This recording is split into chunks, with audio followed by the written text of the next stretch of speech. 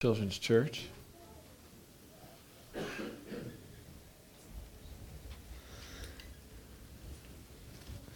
Thank you. If you'll turn in your Bibles with me to the book of Colossians chapter 1. Read it here in a moment. So this is a great little letter that has a lot packed in here. And right, 20 years after the resurrection, Paul's writing to new Christians. Here's how you follow Jesus. And one of the things he starts by introducing and saying, why should you listen to anything I say to you? Is because I'm a pastor who loves you, who's willing to suffer for you. And that's really what we're going to look at the next couple weeks, is what does it mean to have a pastor and be pastored? And what's the pastor's goal? Because that's how Paul thinks as he starts to love this church in Colossae. And everywhere he goes, this is his attitude. And so let's read this. This is God's word. It's Colossians chapter 1, verse 24 through 2:5. It says, "Now I rejoice in my sufferings for your sake, and in my flesh I am filling up what is lacking in Christ's afflictions for the sake of his body, that is the church, of which I became a minister according to the stewardship from God that was given to me for you, to make the word of God fully known, the mystery hidden for ages and generations, but now revealed to his saints. To them God chose to make known how great among the Gentiles are the riches of the glory of this mystery, which is Christ in you, the hope of glory. Him we proclaim, warning everyone and teaching everyone with all wisdom, that we may present everyone mature in Christ. For this I toil, struggling with all his energy that he powerfully works within me. For I want you to know how great a struggle I have for you and for those at Laodicea, and for all who have not seen me face to face, that their hearts may be encouraged, being knit together in love, to reach all the riches of full assurance of understanding and the knowledge of God's mystery, which is Christ, in whom are hidden all the treasures of wisdom and knowledge. I say this in order that no one may delude you with plausible arguments, for though I am absent in body, yet I am with you in spirit, rejoicing to see your good order and the firmness of your faith in Christ." And this is God's word. It is true and trustworthy and spoken to you and I in love. Let's pray. Our Father in heaven, we ask that you would speak to us today, to speak to our fears, speak to our faults, speak to our stubbornness, our pride, and build our faith. And as you speak to us in the good news of the gospel of Jesus, that we might know today even more the riches of glory of having Jesus with us and in us. So Holy Spirit, come and enlarge our hearts so that we might walk in Jesus' ways, we pray. Amen. Amen. So Paul here calls himself a minister of the gospel. He says, I'm a pastor. And it's brave for me to do, but what words come to mind when you think of pastors? Who do you think of apart from the one talking to you right now? As we're going to talk about the importance of being pastored, and this is Paul's resume for why you should listen to him. One of the fallouts of living in a secular age is that people do not like to be pastored anymore. They do not trust pastors. Just Google trust in pastors. That's what I did this week. Right? It's not good for my self-esteem. Right? In 2018, this is a poll. Only 37% of Americans view clergy in a positive light.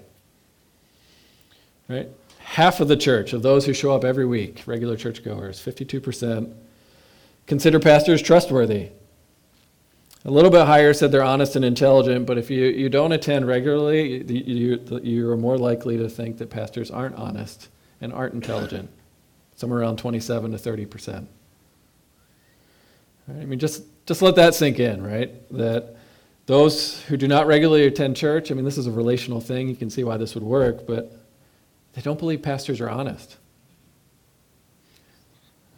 As those who represent Jesus, who speak the truth in love, called to speak the truth in love. When it comes to making big decisions, only 13% of church attenders ask for pastoral wisdom and counsel often. Most Americans, it's rare or never. And so I share all that not so you feel bad for me. It's just saying, like, right, this is America, and this is the secular world in which we live, and the average person doesn't know how to be pastored or doesn't want to be pastored. Right? We're a bunch of independent sheep, afraid of the shepherds. And so if that's you, I think we're in good company. This is why this letter is written. Paul is writing to pastor them. He's trying to be their shepherd as an apostle, sent by Jesus to love them. And part of the reason he's writing, he's trying to say, this is why you should listen to me when I talk about Jesus, is because there are other pastors in Colossians that are coming and claiming to have spiritual authority and telling people, all right, here's some really good teaching that'll help you be mature. Keep the laws, keep Sabbath, keep feasts. You know, if you want to be mature as a Christian, these are the things you must do. Disconnecting it from Jesus. Or if you want a full religious experience, you got to get mystical. And it disconnects it from Jesus. And part of what this letter is written is to pastor this little church, to care for new Christians, to convince us and convince them. Jesus is central. Don't turn your back on Jesus. When you walk with Jesus, you never leave the gospel. But here in verse, as he's shifting the conversation to say, here's why you should listen to me. Here's who I am. Here's what I think about you, and here's what it means to be a pastor. Right? So why should you trust Paul? Why should you listen to pastors, trust their counsel, their wisdom, their preaching, their teaching? You know, what expectations should you have? Right? We'll talk about this next week, but people's expectations for pastors are, we have expectations. We'll leave it there. Right? So let's start with this. What is a minister of the gospel? That's my first point here, if you're taking notes. And you look at verse 23 and verse 25. That's how it describes a pastor. That's how Paul describes himself. A minister of the gospel and a minister of the church. And that word minister in the Greek, diakonos, it's the word we get deacon from. It just means servant. Like a waiter who's going to go wait on your table. Right? So a pastor is a servant.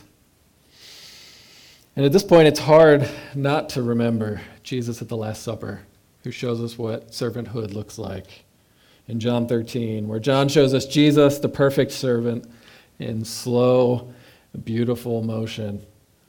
And just listen to this. This is a picture of a servant, a picture of a pastor. It's Jesus. Jesus, knowing that the Father had given all things into his hands and that he had come from God and was going back to God. This is the Last Supper, right before he died. Jesus rose from supper. He laid aside his outer garments. He took a towel. He tied it around his waist. And then he poured water into a basin and began to wash his disciples' feet and wipe them with the towel that was wrapped around him. And then Jesus said, a servant is not greater than his master. You should do as I have done. You've got humility, you've got love, you've got service on your knees, willingness to wash dirty feet, hands smelling like whatever was on their feet. It wasn't good. Right? This is slave work. It's menial work. It's something that no one volunteered to do. There's a reason that it's at the end of the meal that Jesus is now washing their feet. It should have been done at the beginning. And the way John talks about Jesus' servanthood, I mean, you can tell, because he's written this later, that he has had a long time to just think about, what does that mean? And he specifically lists 7 actions. 7 is the number of perfection and completion and fullness in the Gospel of John. Right? He rises from the table. He laid aside his outer garments. He wants you to see this. He takes a towel, he ties it around his waist, then he pours water into a basin and begins to wash his disciples' feet. And then he wipes their feet with that towel. Right? A minister. a diakonos, a servant. That's what a pastor is called to be. As Jesus said, whoever would be great among you must be your servant. And that's really what a pastor is. That is their chief job description. You are a servant. Right? We're not CEOs, motivational speakers. We're not spiritual fixers. We're not religious activity organizers. Pastors are servants who have been first served by Jesus, been made clean. Right? And so Paul here, that's what he says. A pastor is a servant of Jesus and the gospel and the church. Epaphras, the guy who started this little church, he too is called a minister of Jesus. Right? So a pastor is your servant, sent to you by God for you. And so Pastor Jim and I and your elders and anyone else who will serve here at Hope Church long after we are gone, we're part of Jesus' shepherding administration in the new creation. Right? He's moving people around to care for his sheep. He sent Epaphras to Colossians. He appointed Paul to speak to the Colossians. Right? It's verse 25. Paul is a servant, a minister, according to the stewardship of God given to me, to Paul, for you, in order to make the word of God fully known. Right. So a pastor is a servant who's been trained by Jesus, who's been specifically molded, shaped, prepared for that job, given talents, gifts, knowledge, character, life experiences, firsthand knowledge of Jesus and the scriptures, in order to serve the church. Right? Even though some of this is familiar, it's good to say it again, to refocus. Right? Paul, the apostle, all that training he had in the scriptures before he became a Christian, that was because Jesus knew he was going to knock him down with his grace and appoint him to serve. Right? All the training I've had through being a pastor's kid, of going to Christian college, of serving in the mission field, and all that stuff that just makes me me, is part of God's stewardship given to me for you. Same story with Pastor Jim. All of his life experience, training him to be a shepherd. Right? Gifted by God in order to give to others. That's what a pastor is. And that's what they're for, in order to make God's word fully known. And it's such an interesting connection, because fullness is a theme in Colossians. What will make you full? What will fill you up as a spiritual person? And a full religious experience, according to Paul, is that you would know the scriptures. You would know Jesus, whom the scriptures are written about. So pastor is here to help fill you up with Jesus.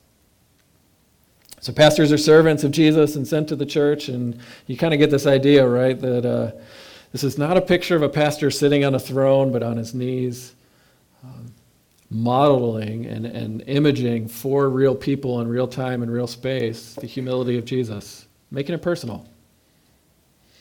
Right?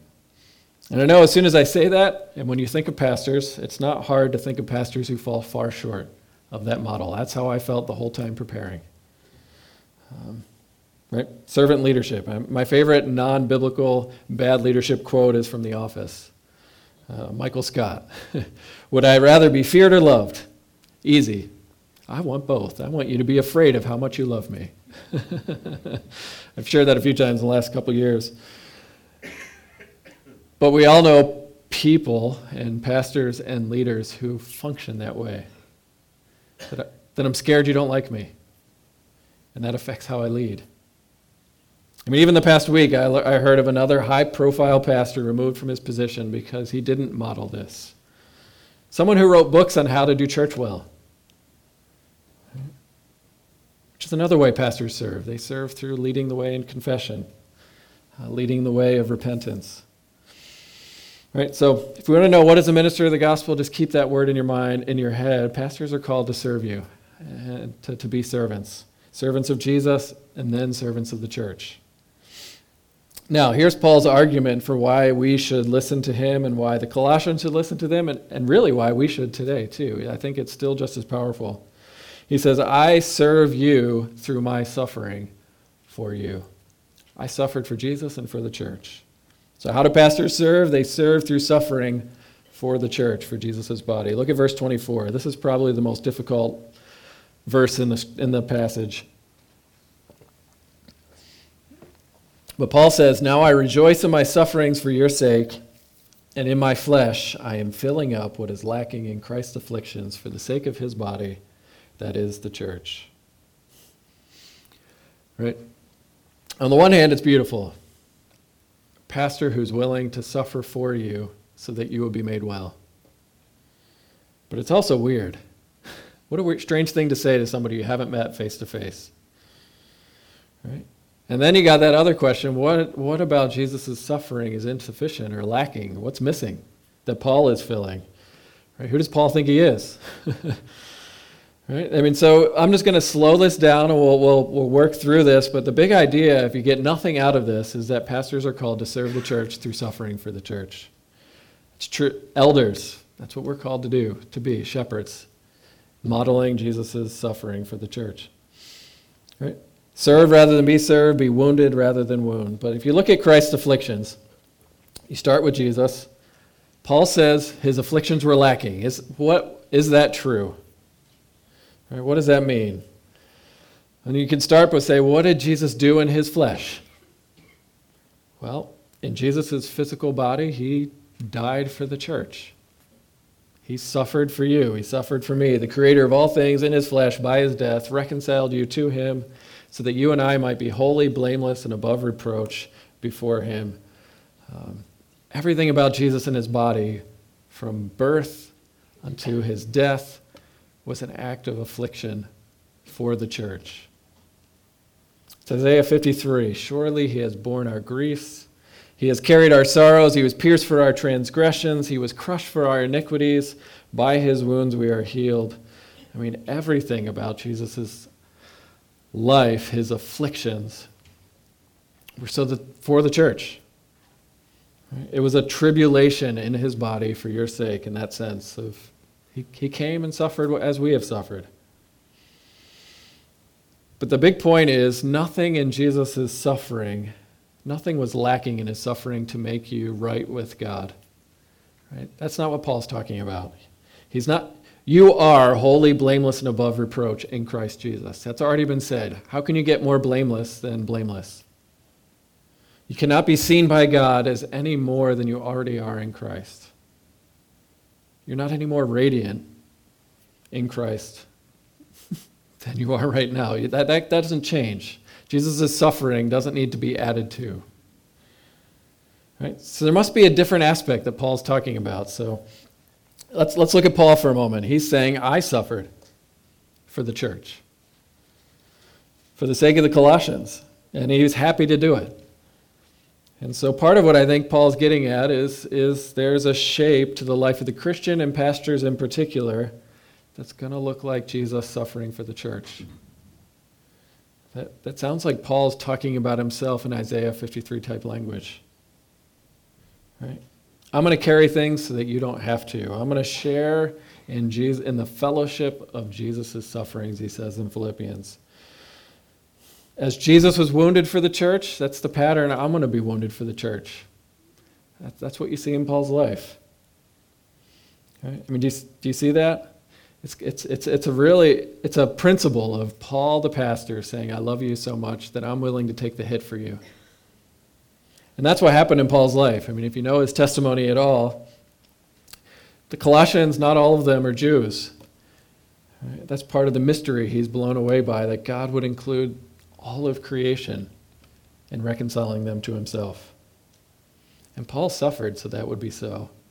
He suffered so that the outcasts would become full participants. Right? The reason you and I are not culturally Jewish right now is because of the work and suffering of Paul, the apostle. Right? I mean, just listen to what he went through. If Paul was standing here, you could physically see the wounds that he carried for the church. He said, Paul, and this is 2 Corinthians 11, if you want to read it. But he says, you want me to boast? Here goes. I have far more imprisonments, with countless beatings, often near death. 5 times I received at the hands of the Jews 40 lashes less one. 3 times I was beaten with rods. Once I was stoned. 3 times I was shipwrecked. A night and a day I was adrift at sea on frequent journeys, in danger from rivers, dangers from robbers, dangers from my own people, danger from the Gentiles, danger in the city, danger in the wilderness, danger at sea, danger from false brothers.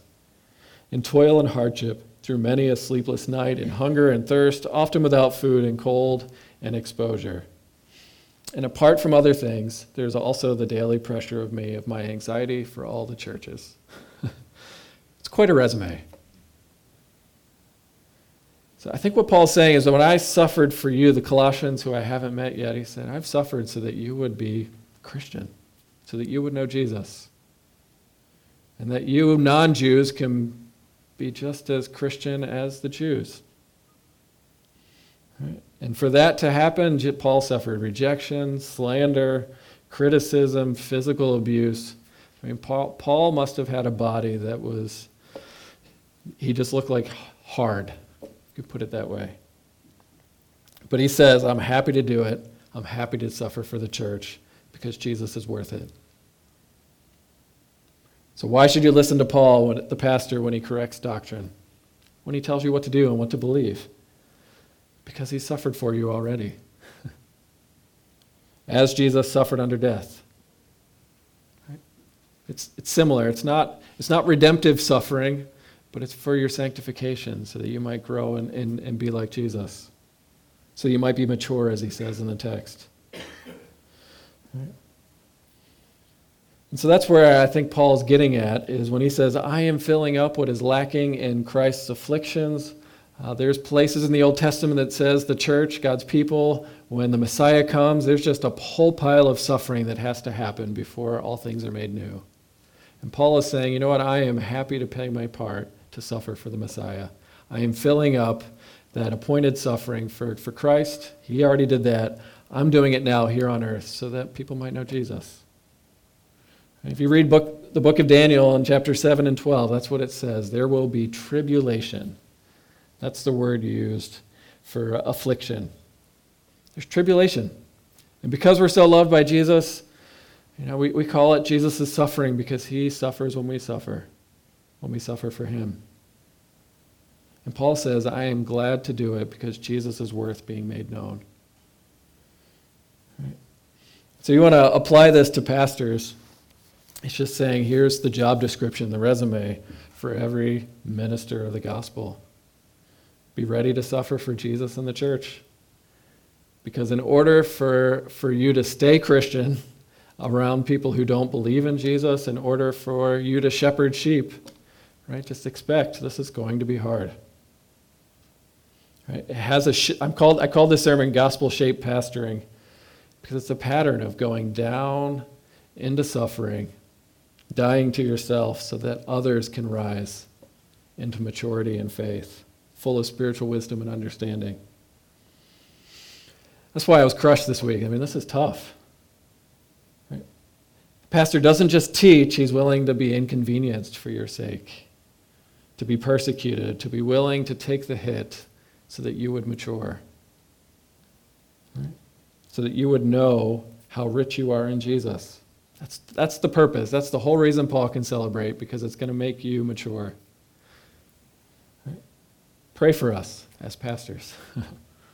Look at the point here. He says, to them God chose to make known, this is the mystery, how great among the Gentiles are the riches of the glory of this mystery, which is Christ in you, the hope of glory, in order to present every person mature in Jesus. See, pastors suffer to make Jesus known to you and in you to help you understand this world you now live in. That's the point. Right? When that happens, when all goes well, right, we're talking about the ideal, of course, when the pastor is a faithful servant of Jesus and the church and the gospel, part of what this is saying is this is Jesus loving you through Paul, through your pastors, because it's making God's love tangible. He sent that person to you in that moment when you were alone. Right? So I'm preaching to myself, preaching to the session, preaching to you. I mean, these are the things to expect. Expect a pastor to be sent by Jesus to serve you by suffering with you and at times for you. All so that you would understand what the gospel is. Right? So for me, so part of how I experience this is one of my pastors and mentors and bosses. I didn't realize till after I left of how he would take hits for me, right? Of my friend Mick when I was a youth pastor, right? Kids would do crazy things. We would do crazy things in the basement, and it wouldn't all get cleaned up, right? For whatever reason, I don't know why, but there was a strand of spaghetti just stuck to the wall. These things happen, right? I never heard an ounce of complaint because the pastor who loved me was willing to take that hit for me. Right? That's just one simple idea. He's willing to listen to someone else complain about my lack of cleanliness. But when someone forgives you, when your pastor forgives you, you're experiencing what it's like to be forgiven. Right? That's part of pastoral care. Pastors serve through suffering. Right? You go through here, Paul also says what a minister of the gospel teaches. Right?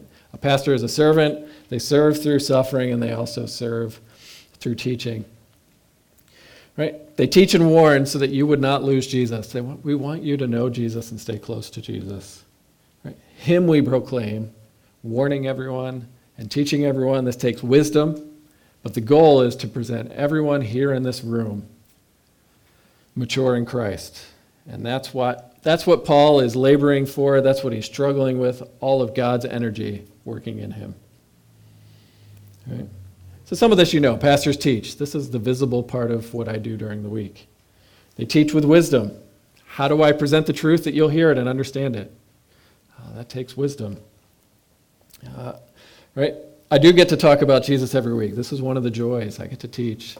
But it's also toil. I mean, it takes time. It takes hours to put all this together, to teach the scriptures in a way that is understood and helpful and true and trustworthy. And that's what I say every week, give it in love. To teach the full word of God, as Paul says. Right? There's a reason we talk about the Old and New Testament. Because all of it is inspired and useful to teach you. Which means I'm supposed to talk more about me and my preferences. Sometimes I fall short. I'm sure I do. Rabbit trails happen, and I should have said no, and I didn't. But the point is, make known to you how great are the riches of the glory of being included in God's plan of salvation. It's a mystery. It's a mystery, a secret in the sense of that is now made known. It's a mystery in light of when God said in Genesis, this is for all of humanity. When you're in the thick of the Old Testament, you're wondering, what about everyone else? And now it's clear it was all about Jesus. Right? So every Sunday is designed to show you and show me that following Jesus means there's more treasure to be found. There's another room filled with treasure. Christ in you in this particular trouble, this particular trial you are in. Right? But it's not just about you. Right? Paul wants to warn and teach not just a particular group of people, it's everyone. Right? He's already used lots of alls, all of creation. Jesus is in charge of everything. Right? So it makes sense where he said, I care as an apostle that everybody in the church, universal, everywhere, would be mature in Christ. Right? Present everyone mature. That's my job description. Which I think you should pause here for a moment and hold out hope for yourself. Right? Paul's expectation of every Christian is that you can and will be mature. For all of your own sense of, I don't know what it would be, despair or beating yourself up or saying, I'll never be like that person who seems so mature, right? Paul's saying that there is a trajectory that you are already on, that the pastors are called to mature you in Christ. Right? And so the pastor's main job description, I like the way Eugene Peterson puts it, I'm not primarily here to fix your problems. Right? I can't. I'm not Jesus. But what Eugene Peterson says, my job is to help you see Jesus operating in your lives, help you connect your experience to God's word and the gospel so that you could see how wealthy you are even as you suffer. That's it. That'll make you a mature person. We also get to talk about Christ in you, but also the hope of glory, right? And there's an assurance there. Hope is an assurance word. Don't just think this as I hope somebody will do something good someday. No, hope is a certainty of what will happen in the future. Right? It's about the hope of glory that you and I, everyone in this room, will arrive mature in the new creation, welcomed by Jesus, without blemish, finally without sin. Which means what my job description is, what every pastor's job description is to get to know you and say, hey, let's go talk about death. Because you are going to die. Are you ready for that? I mean, seriously, let's go get coffee and talk about what you're afraid of, what your hopes are, and do you have a hope of glory? I mean, real glory that lasts. What you're hurting. I mean, pastors are called to be in the mess, to smell like the sheep. Right? When you say, "Oh Lord, how long?" don't say it by yourself. Call a minister of the gospel to be with you in that. Right? The elders want to do that. Right? Because we can't fix it. We're just going to come in and cry if we need to cry. Right?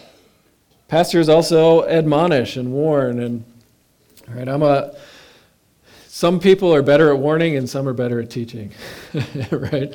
You don't want to be too eager to warn, but this is part of being a pastor. Warn you when your theology is going awry, when your morality is, when you're just doing the wrong thing. It's parenting, right?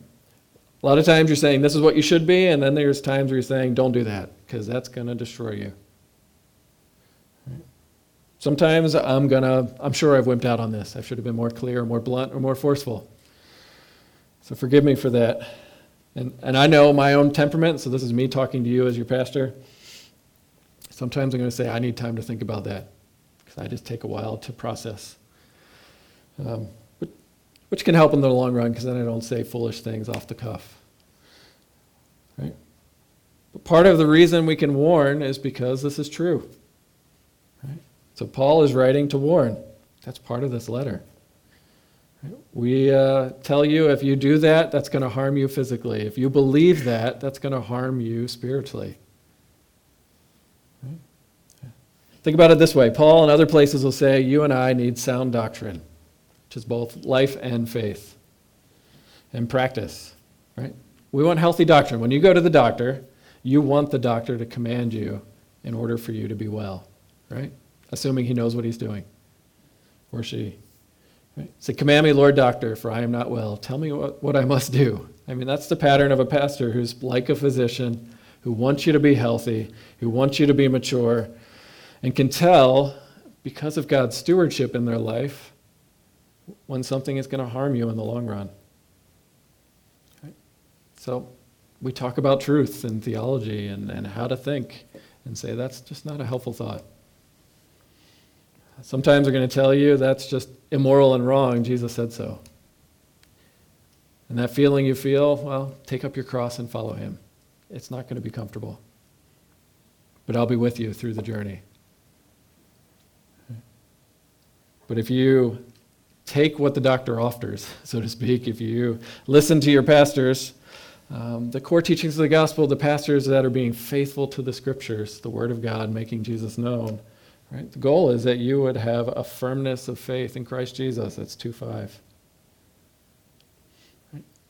The gospel. That's Paul's whole point, is may you know Jesus, may you know him well, and may you stand firm in that faith and don't get distracted. And the pastor is here to help you do that. So, let me ask you, is this the kind of pastor and person you want in your life? I mean, some of this is saying I don't have a category for it because I've never experienced it. Right? We get to learn together. But a pastor is a suffering servant who loves Jesus, preaches the gospel, teaches the Bible, and warns you and loves you enough to tell you no. To say that's not good because Jesus said so. So at this point, I'm going to say like Paul, pray for me. Pray for us. Pray for your elders. pray for anyone who would become a minister of the gospel, to be bold, to be faithful, to trust these things that we're called to teach. Because every pastor is a walking contradiction, a sinner and a saint as well. And that's part of the hard part of this job. But the comfort for all of this is at the end of chapter 1, in verse 29, Paul says, "This is my goal, to hand you off to Jesus, mature, holy, blameless, and above reproach, still believing. But I work with God's energy working through me." It's his strength that's going to help me do this, because I can't do this on my own. I mean, this is astounding. It's a servant who's saying, "I am here to tell you how to live, but I can't do this on my own. I'm weak. I need God." It's both confidence and humility. Right?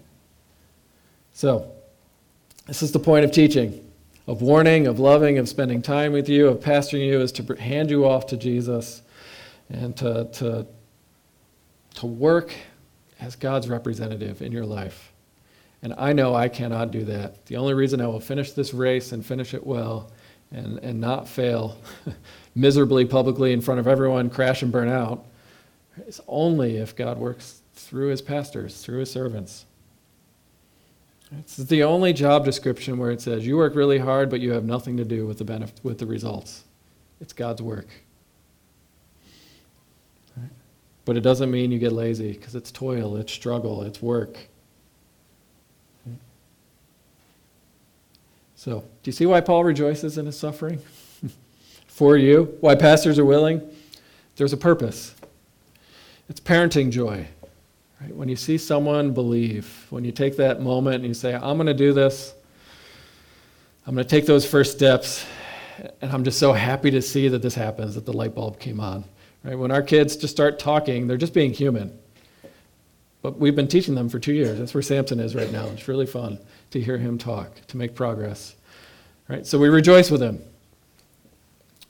When our kids forgive without us asking, we rejoice at that act of faith, and we pointed out that's part of why Paul rejoices in his suffering. Right? Until those moments, we suffer because we deal with their anger, their hurt, their frustration. But when they turn around and say, "I forgive you," right? That's a celebratory moment. Therefore, Paul celebrates. He rejoices in his suffering for the sake of the church, because his joy is Jesus' joy. Let's conclude this way. Pastors are servants, they're suffering servants, they're teaching servants, they're servants who are called to warn. Can you follow Jesus without being pastored? Right? Can a sheep survive without a shepherd? I mean, I'm sure you could survive. But the picture here is that you're not going to thrive. Right? Orphans can survive on the streets in horrific situations, but what they really want is to be parented, to be cared for, to be loved. Right? And so when I hear this and I'm coming at this, I know we live in an age that's allergic to pastoral authority, and I've wrestled with, when do I speak, when do I listen? I get that, and we also understand there are pastors who completely blow it. They're wolves in sheep's clothing. Nobody wants to be pastored naturally, which is why you have to come back to the gospel. Because that's what Jesus did. He butted into your life, whether you wanted to be shepherded or not, and laid down his life for you so that you would want to be shepherded, to be pastored, to be ministered to. Right? My heart, your heart, everyone in this room is like Peter at the Last Supper. You remember what happened? The most beautiful picture of humility and servant leadership is the creator of all things getting dust and manure on his hands as he washes his disciples' feet. And Peter says, "No, don't do that to me." It should be the other way around. To the perfect pastor, "I'm good, I don't need help." Right?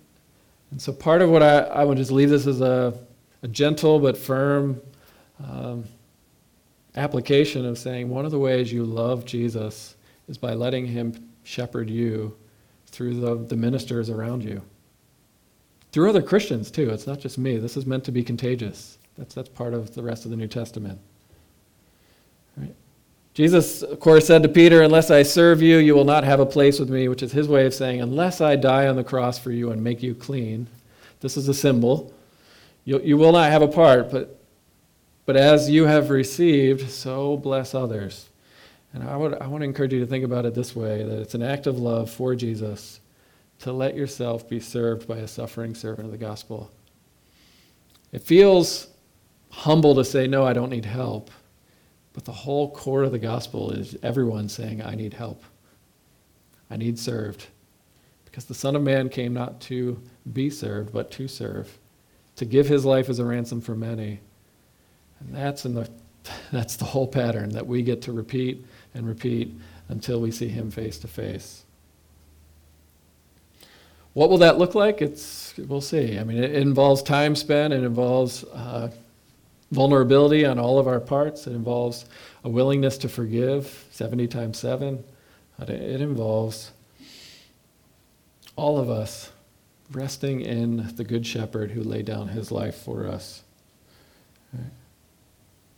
We'll talk more about pastor goals next week, but just let yourself rest in that thought. You have been loved beforehand when God sets up a local church in order to pastor you.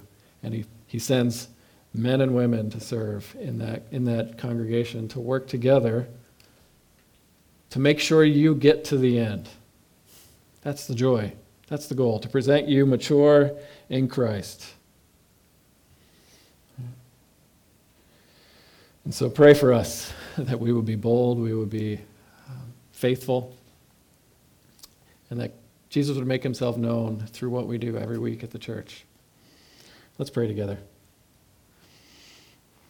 Now, Father, we thank you that you have called us to be your servants. We are all servants, ministers of the gospel in our particular world, but thank you that you help us think, you help us get to know you and make your love personal. And so I pray for the elders of this church and the local churches all around Saratoga County. Lord, may they believe the gospel and think about ministry like Paul, willing to die to themselves so that the sheep might be well. And as these things happen, we ask that you would grow us in faith and in maturity and love for one another and love for our community. And so, Lord, we again stand here and say thank you for your grace that continues to do more than we can ask or imagine. We pray all these things in Jesus' name. Amen.